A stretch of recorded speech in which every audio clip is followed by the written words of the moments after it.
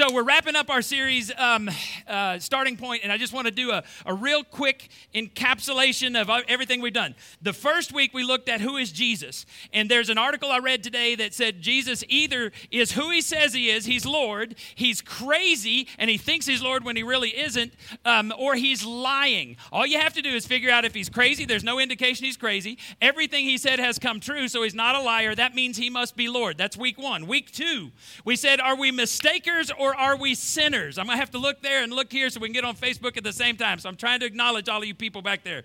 Are we mistakers or are we sinners? If we're mistakers, we just erase the mistake. If we're sinners, then we have to do something about that, or something has to be paid. Week three, we said, how can you be right with God? And we went all the way back to the beginning of the three major faith systems in the world. Abraham is the beginning of the Jews. The Muslims also claim Abraham. And then when you get about 2,000 years later, Christians claim the same thing that Jews do, but then we diverge from there. Week four, we said, what is the rule of roles? What is the role of rules? Rule of roles. That's dinner in just a minute. What is the role of rules? We said that is it the family model where you're born into a family, and because you're born into a family, then you have rules? Or is it a club model where you have rules and you have to follow the rules in order to get into the club? We said that in God's system, when he started with Abraham, he said, I love you, Abraham. I want you to believe in me. When Abraham believed, God credited it to him as righteousness. And so we said all of the rules came after belief. And so we said it's the family model. Week five, we said, what can wash away my sin? Nothing but the blood of Jesus. Week six, we said, what is amazing grace? There's one thing in Christianity that Christianity has to offer that no one else has, and that is grace. No other faith system has grace. And so we talked about grace that week. And then last week we said, don't stop believing. I'm just seeing if you're listening. I don't know if you can hear me or not, but we're pretending that you can. We said you don't have to understand electricity to believe in electricity. We said you don't have to understand the opposite sex in order to like the opposite sex. You don't have to understand everything about God in order to believe there is a God. And so that's our little encapsulation. And I can just feel the excitement on this parking lot today. You're going to go home and you're going to have a binge-watching episode of the 7 previous weeks of Starting Point, right? Right? Yeah. Oh, y'all just lied on Easter Sunday morning. I know better than that. So today we're going to talk about how do you explain the church? Now, if you have the app, you can follow along and you have the listening guide there.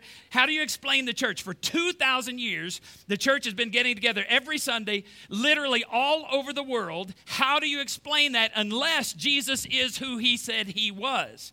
So today I'm going to talk to you about one more thing that happened. We went way back in the first week of this series. We said something happened. Jesus was raised from the dead. It's why we're here today. I want to talk to you about something else that happened in this series. One of the reasons that we're gathered here today is because Jesus is alive. There's a second reason that we're gathered here today. It's a prediction that Jesus made. I'm going to talk to you about that in just a second. It's in the book of Matthew. Matthew was an ex-tax collector who became a Jesus follower. He wrote the first book of the New Testament that we call Matthew. And Matthew tells us that one day Jesus and all of his followers were walking along, and they're 150 miles north of Jerusalem, and they're going to a city named Caesarea Philippi. And I need to tell you about this. Now, if you're on Facebook, you can see this picture. You guys can't see this picture. Look it up later. There's not a lot to do. It's just ruins today. But back in Jesus' day, this was a thriving metropolis. And Jesus is walking with his disciples here, and he's about to ask a very, very important question as he comes into this city. Now, Caesarea Philippi was renamed Caesarea Philippi in about 14 AD, and it was named in honor of Caesar Augustus. You remember Caesar Augustus? He was the guy who demanded that there be a census, and he's the one that Joseph and Mary, he caused them to go back to Bethlehem to be counted, and that's where Jesus was born. Now, Jesus is going to ask a very important question, and Jesus never gets bored and just asks questions for fun. He's got a very important purpose here. Now, Caesar Augustus was the very first Roman emperor whenever Rome moved from a republic into an empire. He was the adopted son of Julius Caesar, and you've probably heard about Julius Caesar. Julius Caesar was stabbed by 60 people in the Senate. They said he was stabbed at least 23 times. He died, and 2 years after Julius Caesar died, the Senate, I guess they felt guilty because he became the first Roman to be deified. That means they made him a god in their society. And so they gave him the name, the divine Julius, the god Julius, and they began calling him a god after he died. Well, that means if you're Caesar Augustus and you're the adopted son of Julius Caesar, what does that make you? It makes you a son of the god Julius Caesar. And so when Jesus is coming to this city with his disciples, it's named after this guy, Caesar Augustus, and there's this deal where they say, not only was Julius Caesar a god, but his son must be a god as well. He's the son of the god Julius. So he comes into this city, and he asks them this question. When Jesus came to the region of Caesarea Philippi, the town named after the god Julius, the son of the god Julius, he asked his disciples, who do you say the Son of Man is? He's referring to himself. If you ever read the book of Daniel, he's not just talking about here that he has a human side. He's talking about a divine side. The book of Daniel, the Son of Man, is the glorious one who comes from the Ancient of Days to set the world right. So when Jesus says, who do people say the Son of Man is? He's talking about himself, and he's talking about himself as the Messiah. Here's what people say. They have this little discussion. Some of them say, well, some people say that you're John the Baptist reborn. Some people say that you are Elijah or Jeremiah or one of the prophets. Now, Jesus gets to the question here. Here's the main question. That wasn't it. That was just setting up the main question. The main question is, but what about you? Who do you say I am? And Peter blurts out the answer. He says, you are the Messiah, the Son of the living God. Caesar Augustus was the adopted son of a dead god. He's buried. We don't know where Julius Caesar is buried. Caesog in our family, we get tired of saying long names. So instead of Caesar Augustus, I'm going to say Caesog. I saw Rachel caught that.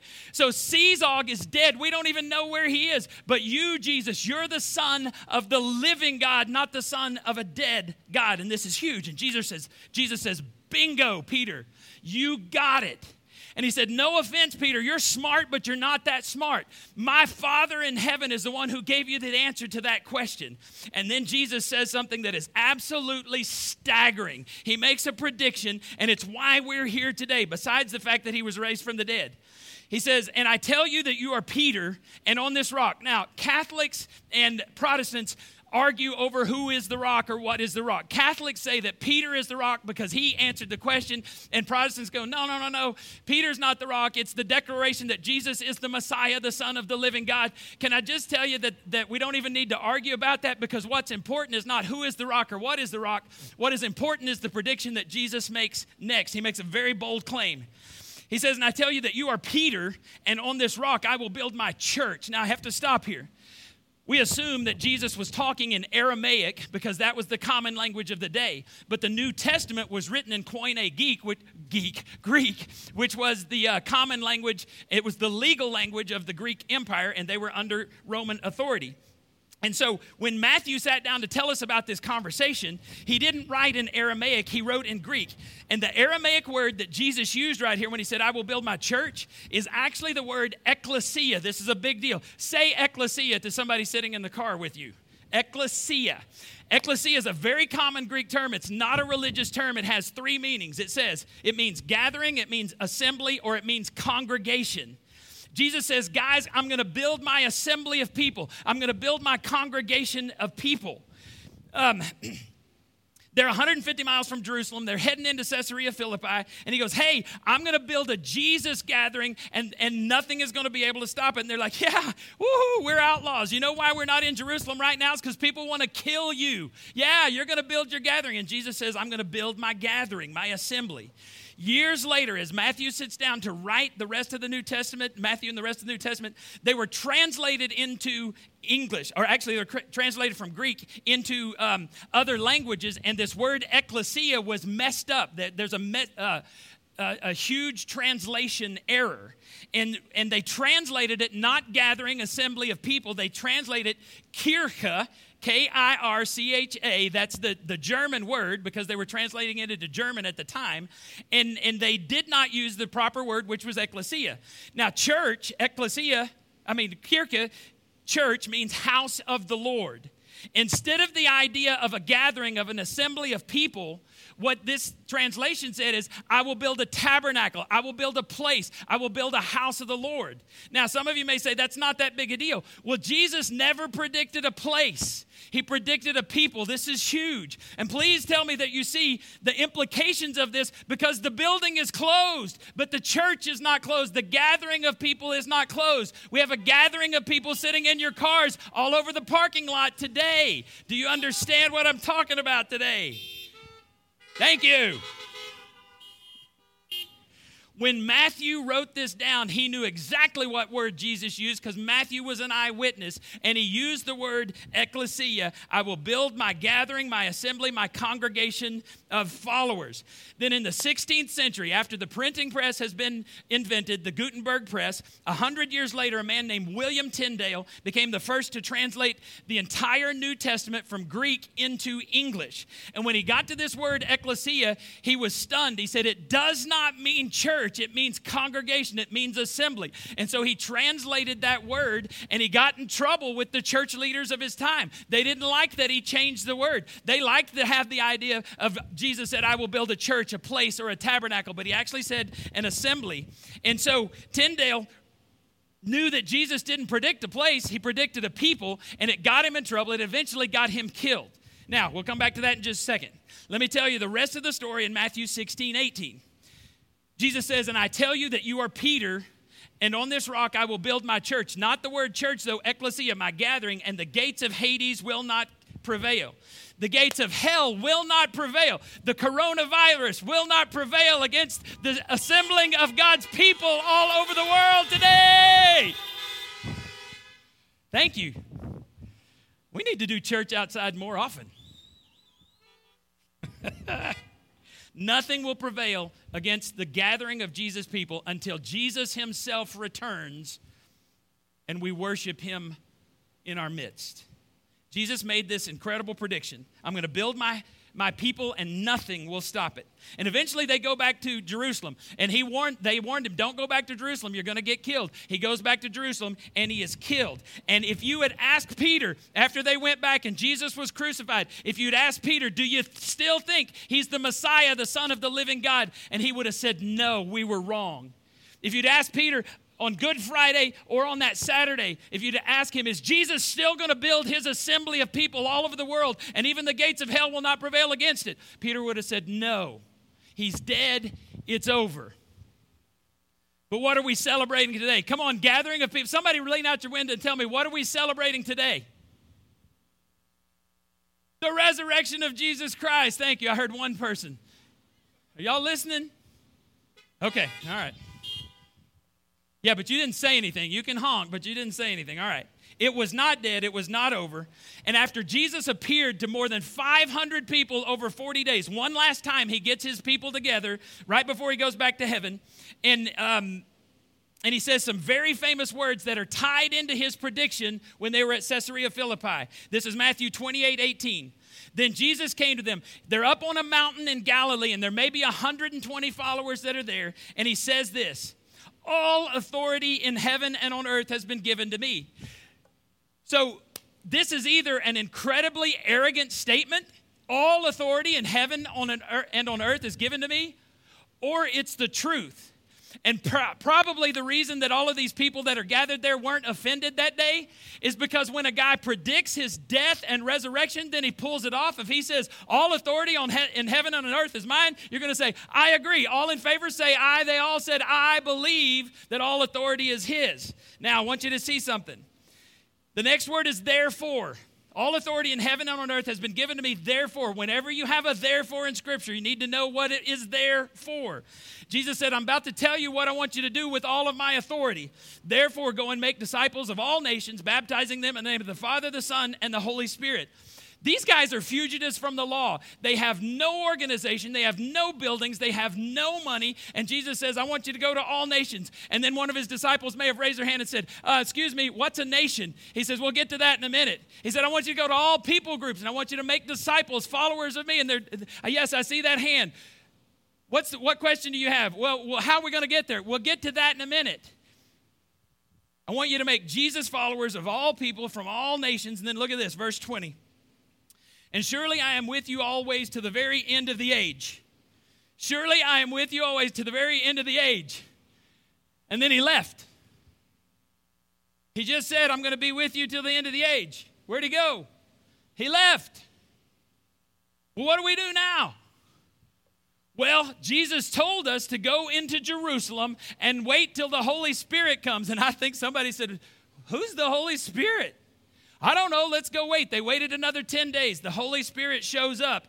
And on the day the Holy Spirit shows up, it says a mighty rushing wind came through the town. Everybody came, and Peter stood up, and he said that 4-point sermon that we talked about last week and that they preached for 10 and 20 years afterwards. He said, you killed him, God raised him, we've seen him, say you're sorry. And 3,000 people in Jerusalem, the very spot where Jesus was crucified, everybody knew about that, where he was laid in a tomb, everybody knew where he was laid in the tomb, he was resurrected. Everybody knew that the tomb was empty, and 3,000 people that day said, I believe in Jesus, and they asked Jesus to forgive their sins, lead their life, and they were baptized that day. That's an awesome baptism service. And by the way, I was thinking, we ought to do baptism out here sometime when we have drive-in church. I think that'd be a great idea. I digress. The very first gathering began around an event that everybody knew happened. Jesus was crucified and he was resurrected. Thousands and thousands of people became followers in Jerusalem. Even some of the leading priests began to believe in Jesus because the tomb was empty.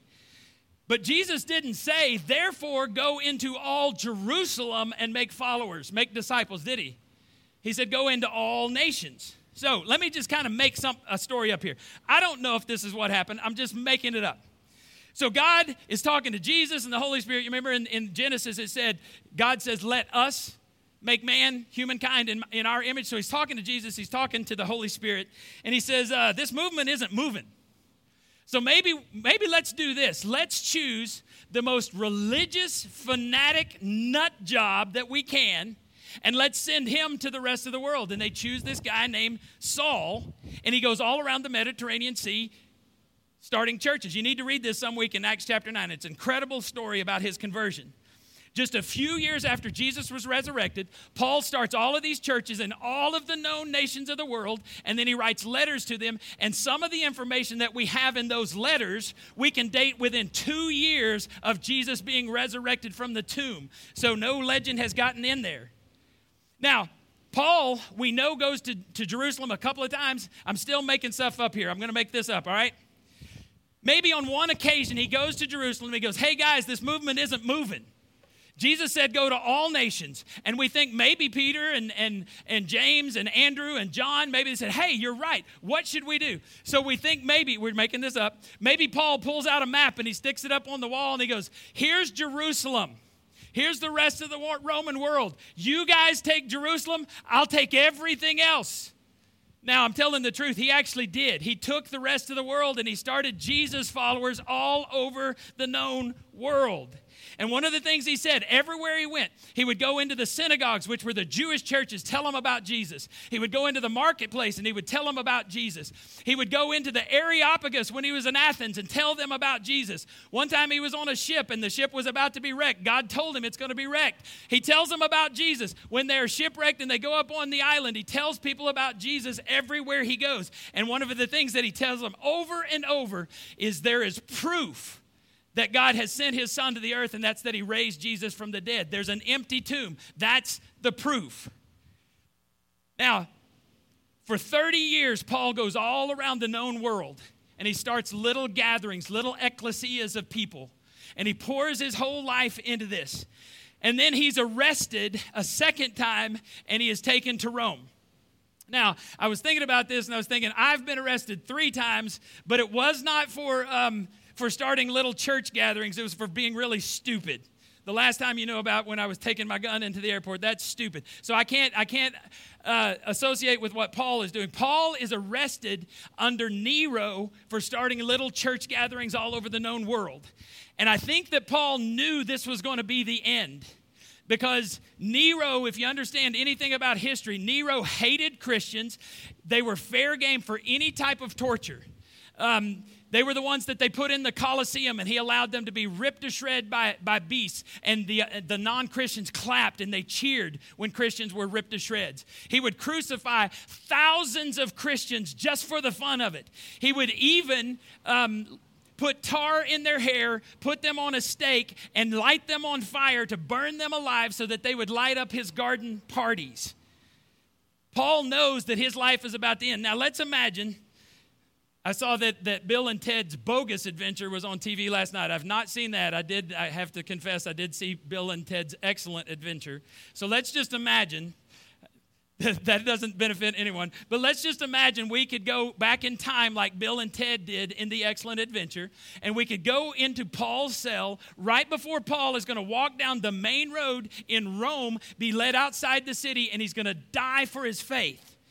Imagine we're able to talk to him. We would say, Paul, what are you thinking? And I think Paul may have been sitting in the jail cell saying, I wonder if this worked. Did this idea that Jesus had that we're supposed to spread little communities of believers all over the world, did it work? Or are they going to do to all the believers in all those cities what they did to Jesus and what they're about to do to me? And we walk up to Paul and we say, Paul, guess what? It worked. And Paul says, what worked? And we said, the Jesus gatherings worked. They're everywhere. You see this city that's adorned with all kinds of idols to the Greek gods? There's going to be a day when they're going to be crosses on the buildings, and they're not going to be to represent all the things that Nero did to Christians. They're going to represent one crucifixion, that of Jesus Christ. Paul, see that over there? The Colosseum where that houses Nero's circus, where he puts Christians in to be torn apart by the beast. Someday, Paul, there is going to be a cross in that Colosseum where the emperor used to sit, but it's not going to be to remind people of the emperor. It's going to be to remind people of all the Christians who gave their lives in that Colosseum, who said, we will not renounce Christ. He is our follower. Right over there, Paul, outside where Nero used to have his garden parties lit up by Christians on fire, there's going to be built probably one of the most beautiful buildings that will ever be built. It's going to be called St. Peter's Basilica, and it's going to be built in honor of your friend Peter.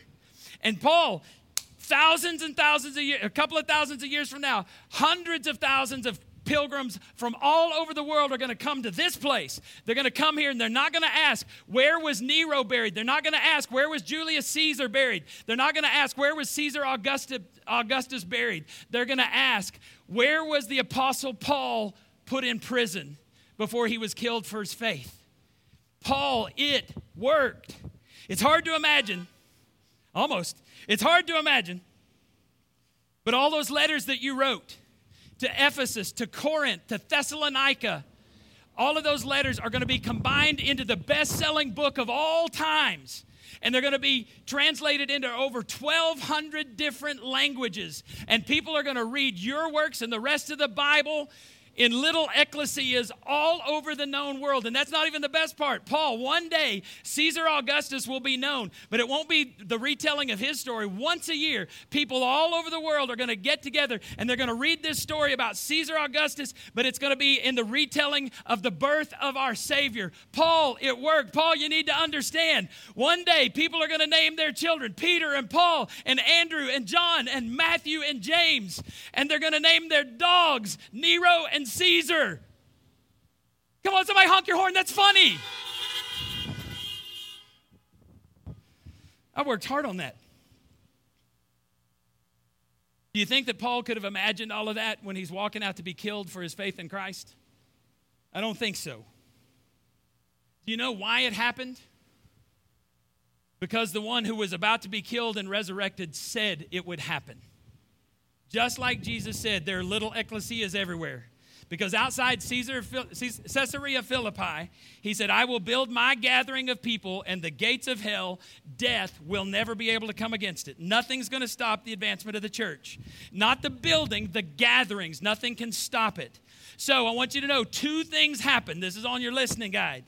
The disciples saw a risen Savior, and it changed them. The second thing that you have to explain if you're going to think about Christianity is the gatherings have not stopped in the face of incredible odds sometimes. The gatherings continue to grow, the Jesus gatherings, just as he predicted. Now, here's the best part. We're almost done. Thought somebody would honk at that. The best part, you're invited to be a part of the church. God wants you to be involved in this little ecclesia thing that goes around the world changing lives. And some of you are going, me? Yes, you. But I'm too messed up. The more messed up you are, the more God gets the glory for you coming to Christ and your life being transformed. So the next thing I want you to know is, what is my next step? Because everybody here and everybody on Facebook has a next step. For some of you, the next step is simply asking, can I keep coming here to a safe place and hearing messages about Jesus? And the answer to that is yes. We built New Life Community Church to reach people who were far from God, and we know that people sometimes have to come for months or even years to get all of their questions answered. So you just keep on coming. Some of you, though, it's time for you to step into the kingdom of God, to cross the line of faith. You heard something in this series, or you heard something at some point, and it's time for you to say, I believe in the risen Savior, Jesus Christ, and ask Him to forgive your sins and to lead your life. Some of you need to be baptized. When you are baptized, you're publicly admitting that you're a Jesus follower, and you're identifying yourself with hundreds of thousands, probably millions of believers around the world who have been baptized, and they're identifying with John the Baptist's message when he said, Jesus Christ is the Lamb of God who comes to take away the sins of the world.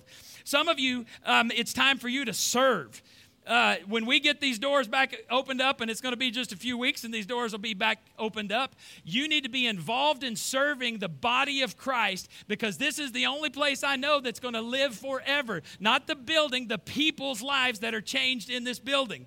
Some of you need to give. Your next step is you need to give. I love to give my money to the church. 10% of my income goes to the church.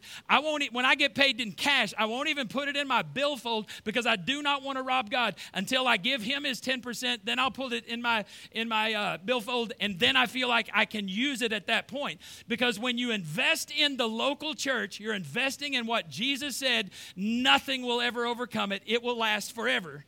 And some of you are even more than that. You're wrestling with a call of God on your life. God has called you to do maybe something similar that I do, or maybe youth ministry or children's ministry. It is time for you to step forward. Everybody that's listening to me today has a step that you need to make, and I'm going to ask you to tell somebody that step today. You can tell me, or you can tell somebody else. Because here's the deal. Here's the promise that I get from Scripture. Any step you take towards Jesus helps you deal with mankind's three greatest problems: sin, sorrow, and death. Jesus overcame the grave. Every shred of evidence that Jesus rose from the dead is also evidence that those who follow Him, that are adopted into His family, will one day rise from the dead again, never to die. The church happened because Jesus promised it would, and we're inviting all of you and all of your friends to come and be a part of something that will never, the gates of hell will never prevail against. So I want you to tell somebody your next step. I want you to, if you have an offering, you can go online, push pay, you can give that. If you want to come by here, we'll take your offering and we'll spray it down before we put it into our money bag, so that you won't spread the coronavirus, because Teresa will not pick it up unless we spray it, right? Yep, you heard that. Here's the last thing I want to tell you. We're going to pray and we're going to get out of here on this Resurrection Sunday. Next Sunday, we'll go back to just online church. We're going to have the Lord's Supper, and I want you all to get some bread and some grape juice and be ready for the Lord's Supper with your family in your homes.